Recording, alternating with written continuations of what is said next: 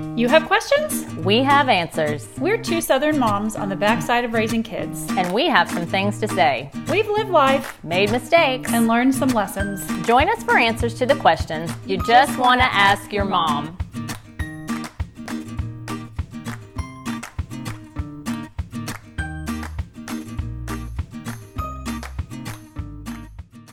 Welcome to another Just Ask Your Mom podcast. I'm Bonnie Blaylock. And I'm Renee Sproles. And first, we're going to give you a what's up for the day. Today is German World Children's Day, National Pepperoni Pizza Day, Yum, National Punch Day. I don't know if that's a drink or like an action, but whatever. National Queso Day. Yeah. And Respect for the Aged. Oh, good. I feel so I know. That would be us. I'm pretty sure. And also, just for those who are listening, we're currently having the remnants of Hurricane Ida right overhead. So this is serious dedication. We're basically the Jim Cantori of podcasters. We are. Right now, it's storming. We're in our raincoats that are up to 30 or 300 mile per hour winds. Yeah, just imagine us doing that. So no problem. Dedication. Anyway, so today, Renee and I have been talking about this topic for a while, and back in around 2018, I happened to see this interview on Today with Megyn Kelly, and she was doing a segment called Mommy Burnout. And she was talking with three moms in their 30s and 40s, and they were kind of eager to start this conversation about moms and alcohol because they kind of all three had some cringy experiences. So I normally don't watch that show, but I paused because it was giving voice to something that I had sort of begun seeing. And unless you live under a rock, you've probably seen it too. And there's merchandising, memes, movies, all of them kind of joking about mommy juice or mommy sippy cup. And those jokes work, like all humor does, because they sort of touch on a trend. There's been a sharp rise in alcohol consumption in women and moms in particular. Yeah, so let me read you a little excerpt here. Here's a description from one mom. I lived for the nightly glass of wine. All the moms were doing it.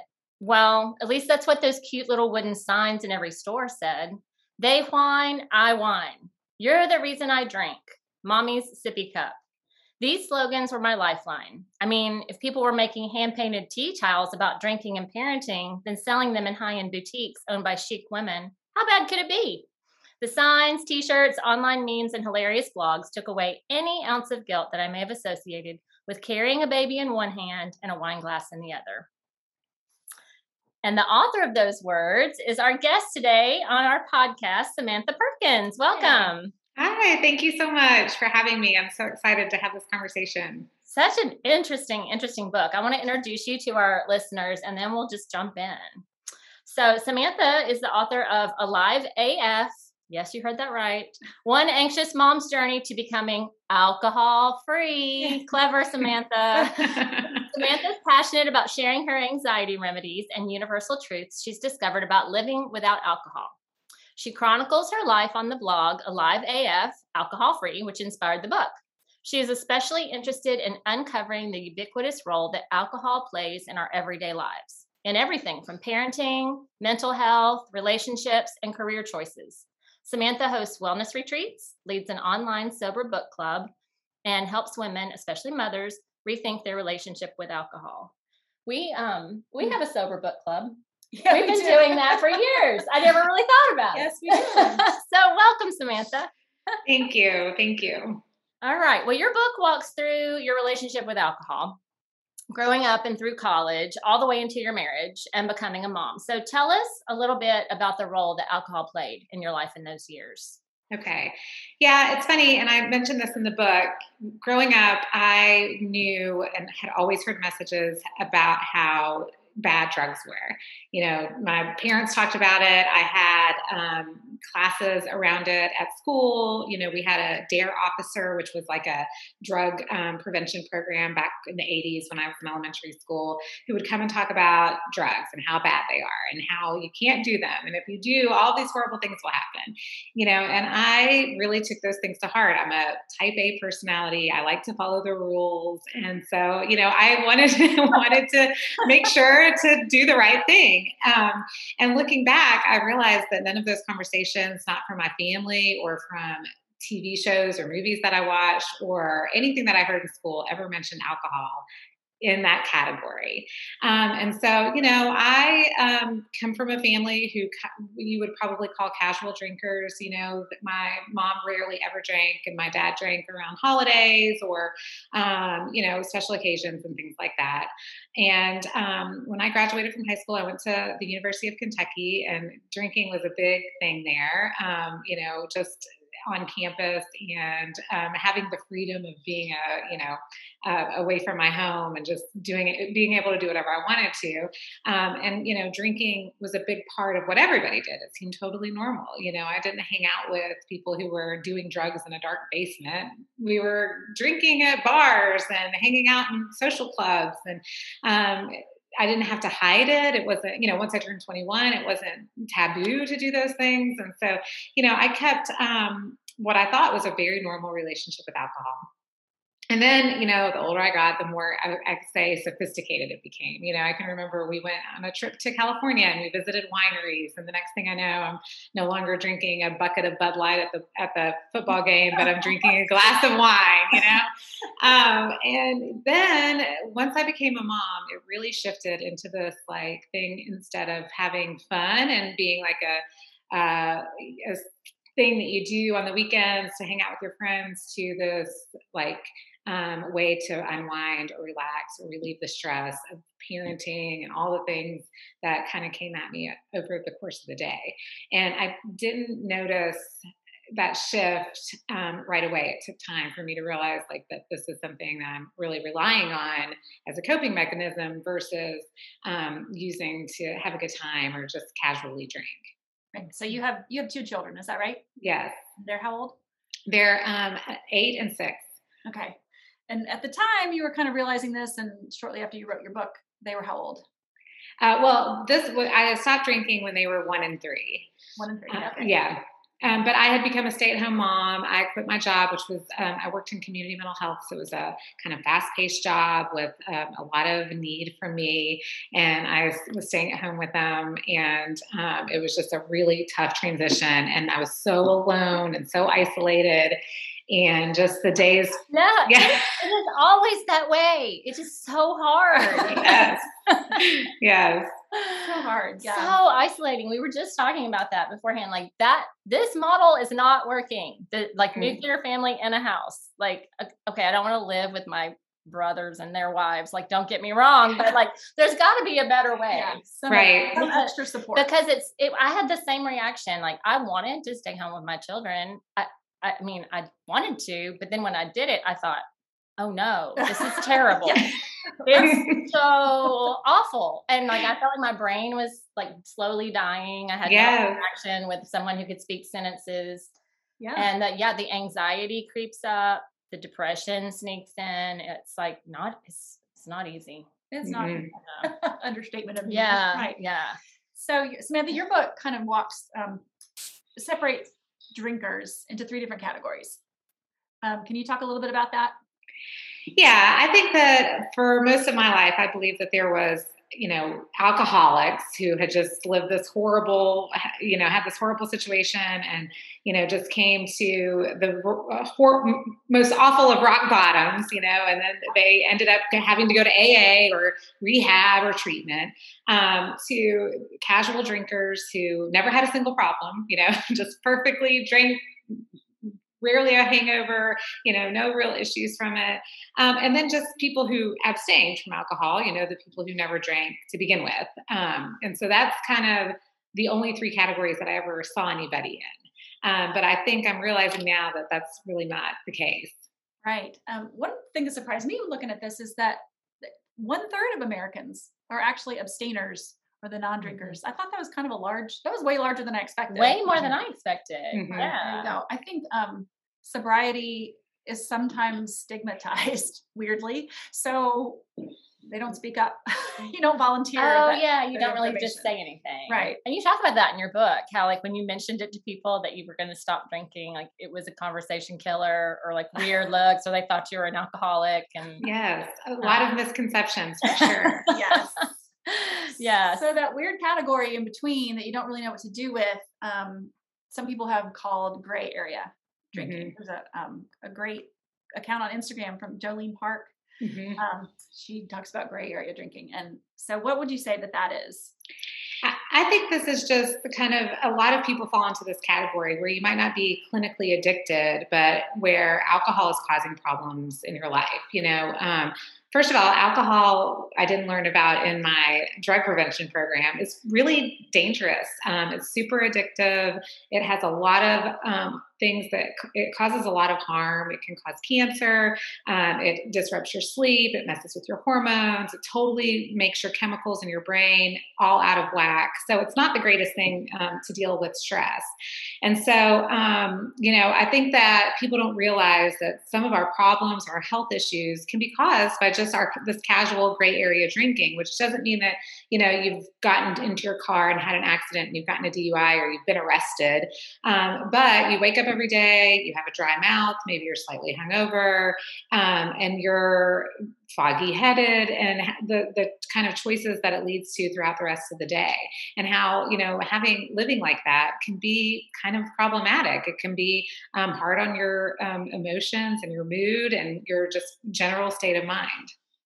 You mentioned in the book that you were drinking at least in part to kind of help with the anxiety you were feeling, but then you discovered in your research that it can actually exacerbate anxiety, which I found fascinating, because when I was like 30-ish and found myself in the doctor's office going like, I hate my life. And he was like, you need counseling, and you need to exercise, and you need to drink a glass of red wine every evening.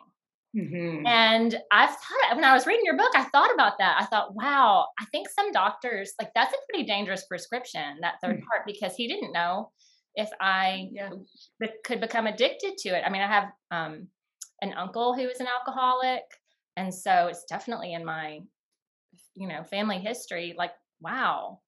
I was surprised, I guess, that my doctor would say that.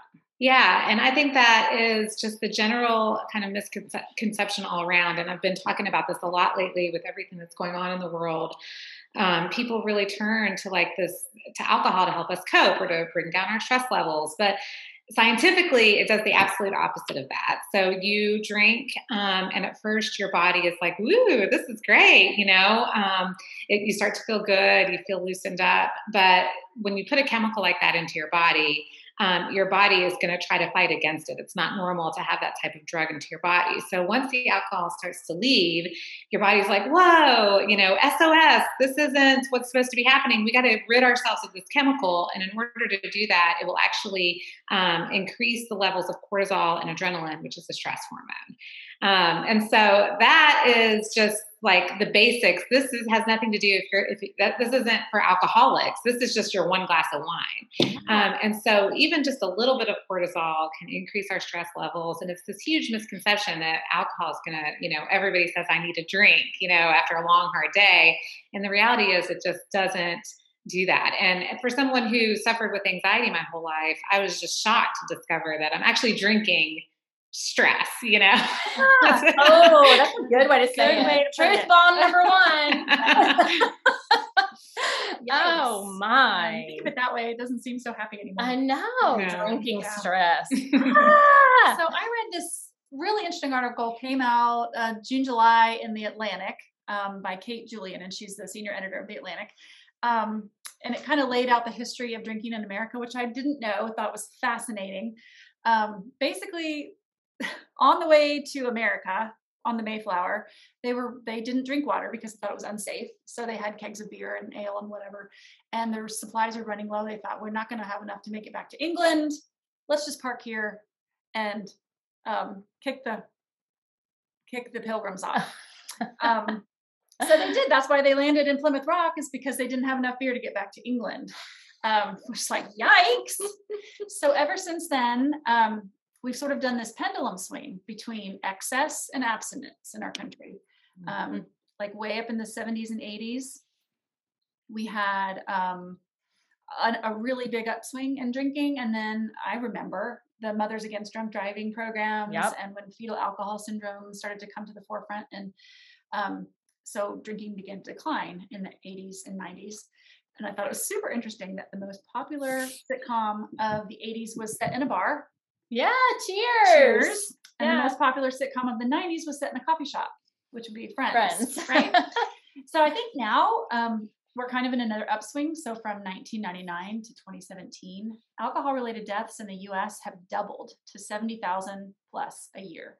And it's now what they call a leading driver in the decline of American life expectancy, which was That's shocking to shocking and me. surprising and kind of something that's a choice. Yeah. So That is crazy to me. Also, Bonnie, I did like a little bit of research on how alcohol is metabolized in women because, in Samantha's book, I was like, I didn't realize it was that bad for you. I just didn't. And so I've actually talked to my doctor about this. I'm like, why can men drink so much more than women? Is it just because they're bigger than us? right. And he's like, no. He's like, it's not because they weigh more. It's your body composition. So we have a higher ratio of fat to water. Thank you, God, for that. Yeah. And so we have a higher blood alcohol concentration after one drink than a man does. And this was weird to me that even when we're metabolizing our alcohol, the first passage through our liver, it's 23% the efficiency of men Wow. in metabolizing alcohol. So it's just harder on our bodies all around. And I was very surprised at that. Interesting. So, okay, here's what we all want to know, Samantha. Are we drinking too much? How much are other people drinking? Is alcohol actually that bad? You've convinced me alcohol's bad. It's bad for you. Like it's like choosing, am I going to drink my stress tonight? I don't know. That'll be rolling in my head. Yeah. Thank you so much. But I mean, what's your experience? Do you think we're drinking too much? Okay, that's such a great question, and I love talking about this because, well, I think first of all, we're confused as a culture around kind of the dangers of alcohol and how it affects our bodies. And I love what you're saying about how it affects women in particular, because I think we are really bearing the burden of the world on our shoulders. And there's just so much so many factors that make us want to drink, but we don't realize how hard it is on ourselves. And so I think what I always try to do is teach people to assess, is this alcohol that I'm drinking really contributing to my life? I talk to people about, if it were hot dogs, would you really go to a party and have 5 hot dogs? Probably not. That we think that because we can, we should, and that it's going to add so much value. You called it in the book. You didn't say hot dogs. You said candy bars, and I was like, yeah. Like, would you have 3 candy bars, at a party? Gross. Yeah. No. Yeah. But it's so many calories too. Forget that all the worst things that it does to you. Like just drinking all those calories is also really bad. But you're right. It is. It's just ubiquitous. It's just what we do. Except we didn't. Like, I grew up in a house that didn't. Like, we were the 1/3 abstainers. Like, I never was around alcohol. I didn't really even drink. I told my kids they drove me to drink because that was my doctor's prescription. Was drink a glass of red wine. I never even experimented with alcohol. I just simply started in the midst of a life crisis. Wow. So it's even ubiquitous, as I said, just even for medical professionals. I think they're not seeing it as dangerous as it is. Right. We're not counting the cost, like you said. Yeah. If you don't really know what you're dealing with and they're not bothering to get like a history or mental health factoring into that, then maybe that's not the best prescription. So, and why do you think women are drinking so much in particular, Samantha? Okay. So I think with moms in particular, it's really hard for us to find things that we have in common because everyone has a different parenting style. And it's super stressful. We have so much on our plate, and it seems like we might not agree on whether or not to homeschool or send your kid to private or public school, but at least we can have a glass of wine to pull us together and to connect. I think we're so starved for authentic connection. And I think we're so lonely and isolated in our decision making that it seems like we might not be able to agree, but at least we can, drink together. That's the one thing that we can agree on, and we can be together. And I think that the other thing is just that over the last, 20 years, the marketing has really begun to target women. When you go into the liquor stores now, you'll see, bottles that are made to look like high heels, and they taste like, vodka that tastes like marshmallows, and, skinny black dresses, that talk to you about, all of this, like, marketing that really appeals to women. And in addition, everywhere you turn, with all of this wellness talk, you'll find, recipes for, margaritas that are low in calorie, and, healthcare clinics and yoga classes, they're all followed up with wine and alcohol. And so we're really kind of marketing this to each other, and we're targeted, because it sells. We just continue to buy this and not realize the havoc that it's having on our bodies. Hmm. I think women in particular are drinking more. You said bring us together to connect, but I've read that there's something about drinking more alone as Yeah. well. So there's a disconnect there as Yeah. well. Yeah. Um, I loved your perspective on that too. In the book, that if I can read a quote from the book Yes. where you said when you started to drink at home, like it was a whole different experience. And I think this was going to ring true for a lot of people. You said the idea of drinking at home felt scandalous to me. I had never done this and I loved it. It was the equivalent of curling up with a blanket on a cold afternoon. Drinking in the comfort of your own home, wearing your pajamas, and having no social expectations was the greatest thing ever. And since we were still going to bed at a reasonable hour and getting up early in the morning, I saw this as responsible. I think you're Yeah. probably not the only one. I think there's probably a lot. yeah. Yeah. People justifying the drinking. It's more economical. It's cozy. It's responsible. You're not driving anywhere. Right. And I think with COVID, it's gotten even worse, because now you can have alcohol literally delivered to your door, with your fast food that you ordered as well. And I think that, again, people don't realize how addictive this is, regardless of if you have a predisposition to alcohol. Once you start drinking and the chemicals kind of are in your body, you're gonna want more and more over time. And so it really does. Every TV show that we watch, it seems like there's a glass or bottle sitting on the table, or, it just, there's a lot of marketing going into women and drinking. And I think it's making it hard for people to assess whether or not, it's really good for them, or if that's something that they want to do, because not drinking feels too isolating and hard. Mm-hmm. And I think you mentioned in your book too, it's not, the advertising never includes a drunk person, never includes even somebody who's a little bit tipsy or problems of any kind. Or It's anyone Right. with belly fat. It's they're all beautiful, happy people, and it's not necessarily with kids either. Mm-mm. Right. Yeah. And Bonnie was saying, like, in all the articles and things that she's read, like, that kids universally say they like their moms and dads better when they're not drinking, that they're more present and available to them. Did your kids notice, Samantha? Do you think were you thinking that they did notice at the time?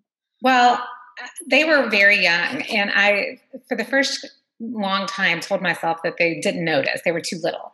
But, when I woke up the morning after drinking, I didn't always feel so great. And spending the day with them with a slight hangover, or thinking about when I could finally approach happy hour and, numb myself from them, didn't make me the best mom. So I was more irritable and maybe sometimes snappy with them, and wasn't always present with them. And so I'd like to say that no, they didn't notice, but yeah, they did.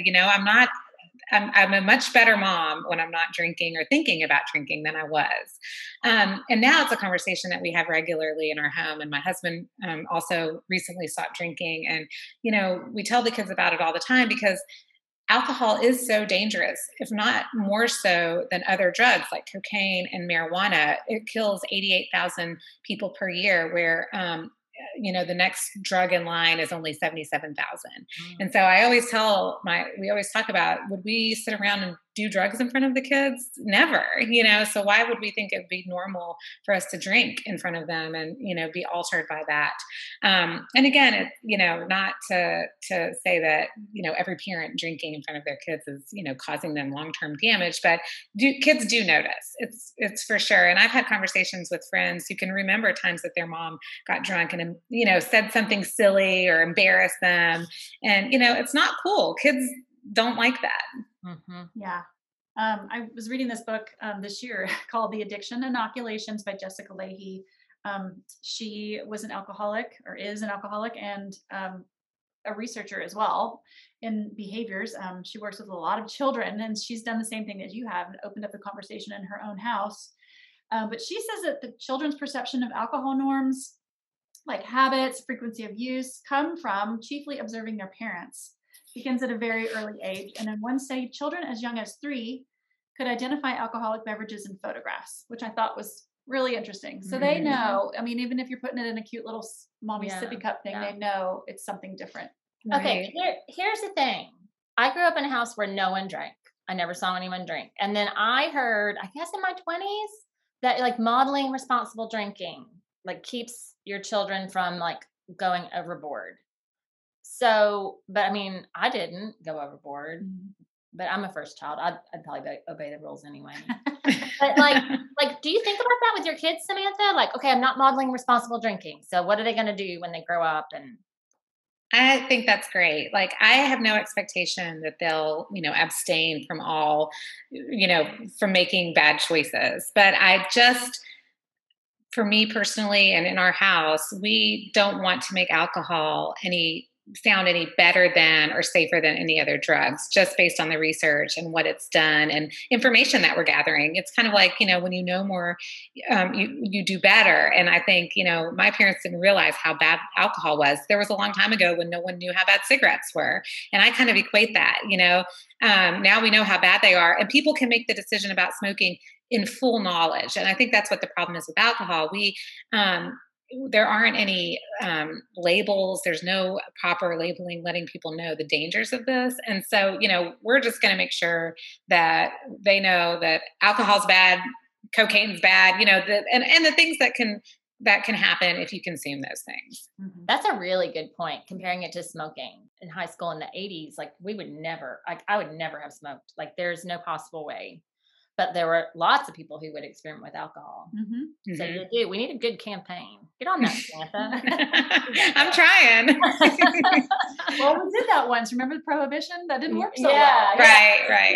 You have to still have free will in there. Yes. Right.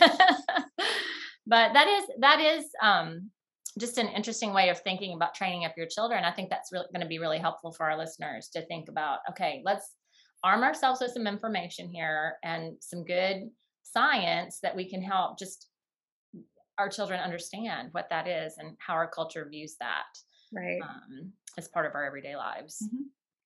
Yeah, knowledge is power. Yes. Yeah. So, okay. I want to talk about the comparison game, because I think that is like women do this all the time in everything. Yeah. And so I loved your chapter. Well, first of all, I loved your whole book because it sounded like we were just snuggled up on the couch with you and having the conversation. It's very chatty and bantery. I loved it. Thank you. So in the chapter on Thank God for Other People's Hangovers, you said, I started thinking about all the people I knew in my life. And on the rare occasion I did cross paths with someone who no longer drank, I automatically assumed they had a dark history and were silently and anonymously wrangling with their demons. I would place that person in the category of those that can't drink, while I stayed safely in my group of those who can drink. I felt reassured and maybe even a little relieved when they would confirm my beliefs with a drinking story about something I hadn't done, like getting a DUI or drinking and snorting cocaine or or drinking and leaving their kids home alone. I would think to myself, check, that's it. There it is. There's the one thing they did that makes them different from me. I'm still safe to continue drinking. Talk to me about the comparison game. Yeah, I think I spent a long time knowing that alcohol was becoming a lot less fun, and it wasn't, doing for me what it used to do back in the day. But I still was just so stuck in the idea that, well, I'm not an alcoholic, so I just can keep continuing to drink. It never occurred to me to think about alcohol in the way that people think about, carbs or gluten or sugar, and assess whether or not it's good for me and my body and if it's working. And so I constantly was thinking when I would be out and around people, like, oh, we're drinking the same amount, so and so had 3 drinks and I had 3 drinks. I'm great, not once considering so and so's size or how her body might metabolize the alcohol versus how mine does, versus, her mental health status versus my mental health status.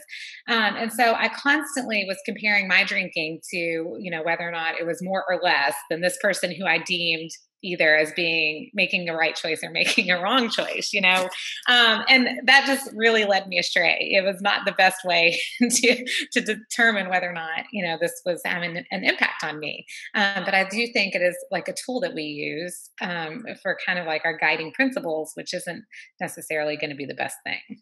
Right. I think it's so interesting that we do that in so many levels, like you were saying, Renee. And like, what are we waiting for? Are we waiting for the rock bottom? Yes. I want to say, like, okay, now I've hit it. Why do we have to wait until that happens? Like, before we say, okay, wait up, pull back a little bit, and right behavior. Yeah. So talk to us about how you made that shift then, how you decided, you kind of just got curious about your own self and kind of, instead of comparing yourself to other people, you just kind of took a look inside. Yeah, and I had kind of my own personal rock bottom, which is I always say it's like a story about a non-story. And that's why I tell it, because I want people to know, it was just kind of like I had a rough weekend. I had a little too much to drink and I had a hangover, and I was spending my time Googling, am I alcoholic? Do I have a drinking problem? Waiting, like you said, for that, information to pop up that said exactly what, who I was. But I came upon somebody, a girl who was talking about alcohol in the way that I now think about it. And she was saying, you're asking the wrong question. That's, not what you should be asking. Do you like waking up in the middle of the night with a dry mouth? And do you like having a headache in the morning? And do you like feeling out of control at times, feeling tipsy or not being able to remember, and then I was like, no, I don't like those things. I don't like that. And then I was able to start to stop caring so much about other people and really just thinking about myself, and really having some confidence to know that it's okay for me to address this. I was so worried that once I stopped drinking, people were going to think I was an alcoholic. And that's essentially what happened, because that's how we view it as a culture. Not once did anyone ever say to me, oh man, that's really stinks that you don't feel good today after drinking last night. People were just always like, oh, haha, we drank too much and now we don't feel good. Almost like a rite of passage. And right. You see that all the time. I want the friend that's holding my hair back. Yeah. Right? Over the toilet. Do I want it? I'm going to tell you, I would not be there for that, Bonnie. I feel bad about you, so I'm good. We're good. Oh, okay. So did it cause some stress in your marriage? Because in the book, you just told us now your husband stopped drinking, but when you wrote the book, he was still drinking. And not Correct. heavily. You didn't say he was drinking heavily. You just said you decided not to drink. He was still going to drink. Was that a problem? Actually, it wasn't. And people ask me this all the time, especially if you're used to drinking with your partner, if that's something that you do. And it was something that we did. But I think when it becomes a problem for other people, when they try to get the partner to do what they're doing. And I had tried that before. I'd be like, hey, let's go on a 2-week cleanse and let's not drink together for 2 weeks, and then, after the end of 2 weeks, we would just end up drinking more because we were so fatigued and starved. So when I decided to do this, I knew, just based on our relationship, I can't worry about what he's doing. I've got to do this on my own, and so I think from the get-go, I knew that it was going to just be something that I was going to focus on. And I just had to tell him, look, I'm sorry, but this is something I'm wrangling with right now. And it did change what we did on a Friday night and our relationship with, friends at times. And, it's been 4 years for me, and he's just been not drinking for a few months. And it's funny because he's coming around to these ideas now. And he realizes, or he's just seeing some of the things that I've been talking about, but he's doing it all on his own terms, which is how I think it should be. It's great to have support, but you don't always need to be doing the same thing all the time. I agree. Yeah. That's just a recipe for harmony in a relationship, Yeah. in a marriage where you're not insisting on the other person. Like, I can't want it more than you want it. That's right. Fill in the blank on whatever it is That's right. in life. And so that's really wise, and that you can Yes. navigate that in that way. That's cool. I think it's interesting, this whole concept of getting curious. We talk about this a lot, knowing yourself, like know your temperament, know your personality, know your Mhm. inclinations, all the things. I think self-awareness is key to a lot in life. Mhm. But I think as women in particular, maybe I'm wrong about this, instead of getting curious, we have to tack on that judgmental part on top of it Mm. too. So, okay, yeah, maybe I don't like what I'm doing. Well, that's because I'm a sucky person and a terrible mom, and we always have to tack on that negative Mhm. on top. Did you have any of that? Oh yeah, for sure. I mean, I thought that, once I started getting curious, I'm like, oh, no, no. I would like open the door a little bit and then I would slam it shut and run across the room because I didn't want to face these things about myself. And then, yeah, the guilt that comes with that. Like if I admit that I'm drinking too much, oh my gosh, like I've been saying that I'm drinking because of my kids and because of the stress, and that's how I've justified it. But if I admit that it was too much, then the guilt will just kill me thinking about not being there for them, and just being not a wonderful role model, and all of those things. So yeah, it took me a long time to open the door wide and walk through it versus and being able to deal with the judgments that I have, and still have. And I go through those things even today, feeling guilty about things that I've done as a parent, just without the alcohol. So yeah. Everybody does, yeah. Yeah. But it's not. We can apply this to anything, not just alcohol. That's what I like about this Yeah. is that you can get curious about any behavior that you have. Mhm. Yes. You're eating, you're shopping, you're just put something in the blank, and Mhm. all of this still applies. Right. Oh, yeah, totally. And I thought it was really interesting that you noted that you can't selectively numb these feelings. So we get these bad feelings about ourselves. And like, I can't just numb like the I'm a bad mom feeling with alcohol. Like when I use alcohol, then it's numbing all the good feelings. Mhm. They're less euphoric. And the Mhm. bad feelings, maybe, yes, they're less bad. And you described it as, I didn't know it yet, but I had diluted my ability to connect to myself, to my family, and to my life by pouring ethanol all over everything. I would learn, thanks to Brene Brown, that you can't selectively numb. You can't numb anxiety and still feel joy. When you numb, you lessen your ability to feel, and there's actual science behind this. That's good if you don't want to feel anxiety, anger, and sadness, or any other negative feelings, but it also means you won't be able to feel joy, happiness, relief, and exhilaration. Do we Wow. want that? Wow. Like, Yeah. yeah. I mean, and here's the deal. Like when you have anxiety, which I have had in my whole, like probably adult life, it's like it's like this itch you can't scratch. And so I Right. get why people want to numb it. It's a horrible feeling. It is. It really, really is. It's a horrible feeling. And drinking that glass of wine was the easiest of the three Yes. things my doctor asked me to do. Yes. Actually getting my butt to the YMCA took To exercise. effort. Yeah. And I say that even today, because I'm still wrangle with anxiety. It's nothing like it used to be, but I still have it. And there's no coping mechanism that works as quickly and as effectively as that, first or second, glass of wine. It just works really, really fast, but it's just not a long-term solution. And what happens is having to rely on it again the next day and the next day and the next day. And then it's just becoming a crutch. But I agree with people, and I get it, because when you can take the edge off quickly, with just this, liquid out of your glass, it's very appealing. It is. I know. And like talk about what getting curious about yourself. Like, I don't like that. I like to think that I would do the hard thing always do the hard thing, and the virtuous thing. And, like we don't do it because it's hard. Yeah. Right.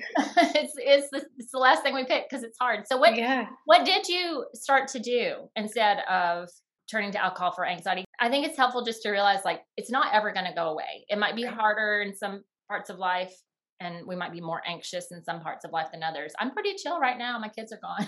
Yeah. Mm-hmm. But I mean, actually I did. I went to the doctor in May for my checkup, and he's like, you are healthier than you were at 40.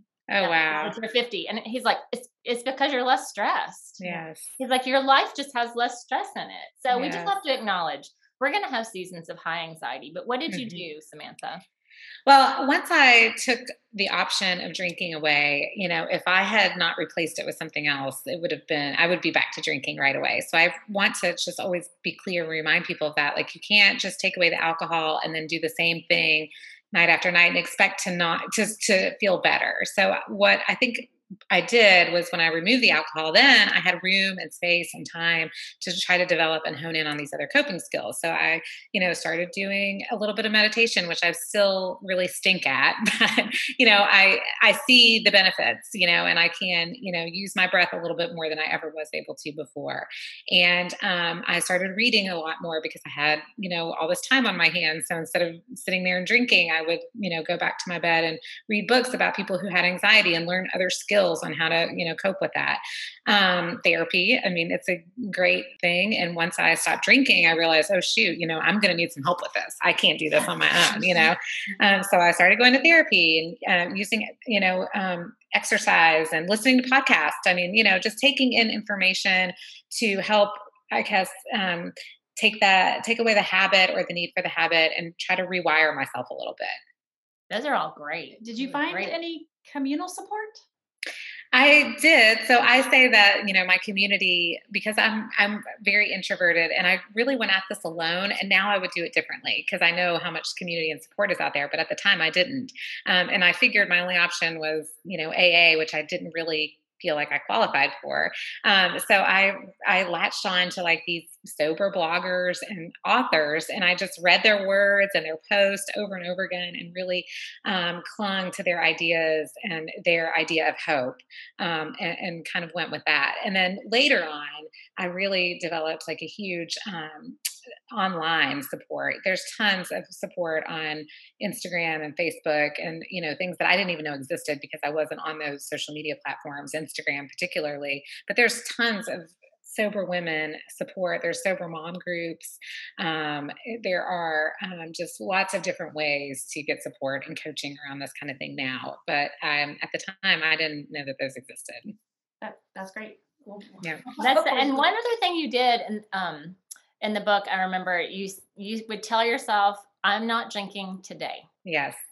That's so wise. That's Oh, yeah. so wise. Instead of thinking like, I'm not drinking for the rest of my life ever to the end. How many billions of days is that? Like, it seems overwhelming. No, it's just that was a takeaway. I thought, I'm going to use that like in my life, that whatever behavior I'm trying to change, I'm not fill in the blank today. Right. Yeah. Because when I started to think about, what's coming up, 4th of July weekend and so-and-so's wedding and, that high school reunion. I mean, I was like, I'll never make it through.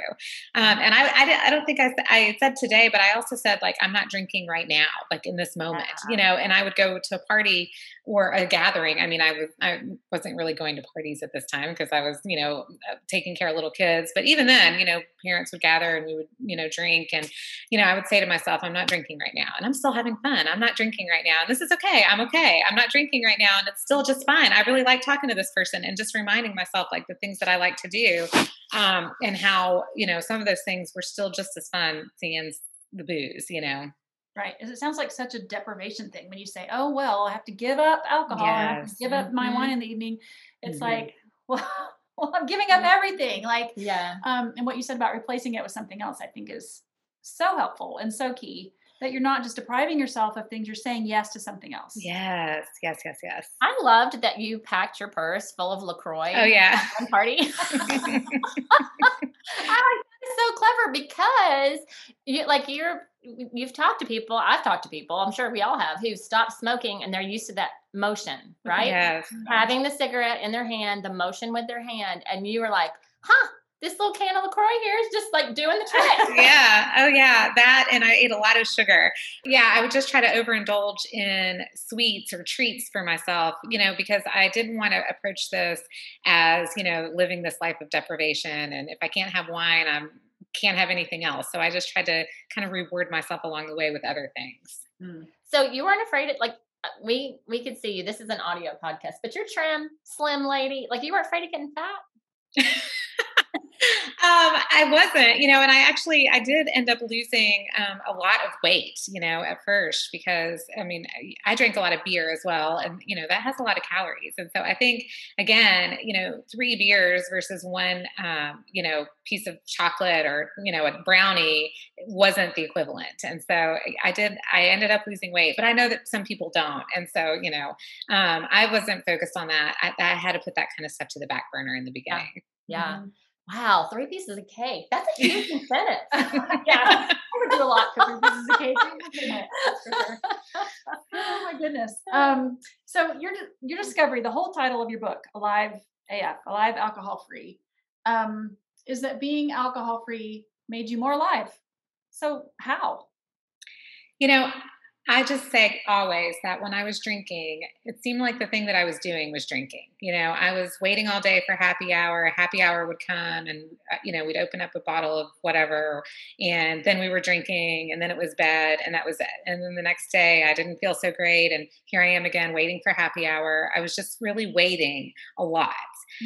And now, first of all, I'm so free of ever having to think about drinking. I'm not wondering if they're going to have the thing that I like at the restaurant I'm going to, or if so-and-so is going to have beer or not, and I'm just have all of this extra time and space because I'm not doing any waiting. If I want to have fun, I do it in the middle of the day, and nothing revolves around alcohol anymore. And so I feel just so much more able to really fully live into my life, because I'm waiting to have a can or a drink in my hand in order to do it. Everything feels worthy now versus before I'd only felt worthy if I was drinking while doing it. And I just, I wrote a book and I lead women's retreats and all of these things just because I have all this extra time and space in my life. And so it's really just, I could seriously start crying. And I've talked about this nonstop for 4 years. And I still get teared up because of how much more alive I feel than I've ever felt in my life. Full. Yeah. How much more full. Yeah. I think that's awesome. So beautiful. There's my word. Yep. It's beautiful. It really is. Yeah. Thank you. Oh, it's so inspiring too, because it's brave to kind of take a deep look into yourself and see the things that you want to change. And it's so brave to do it. I think as women, we need to be cheering each other on. Oh, for sure. And man, like, you go, girl, like, dig in and do the hard thing. Yeah. And applause. And if I'm not ready to do it, good for you that you are. Yeah. Right. Yeah.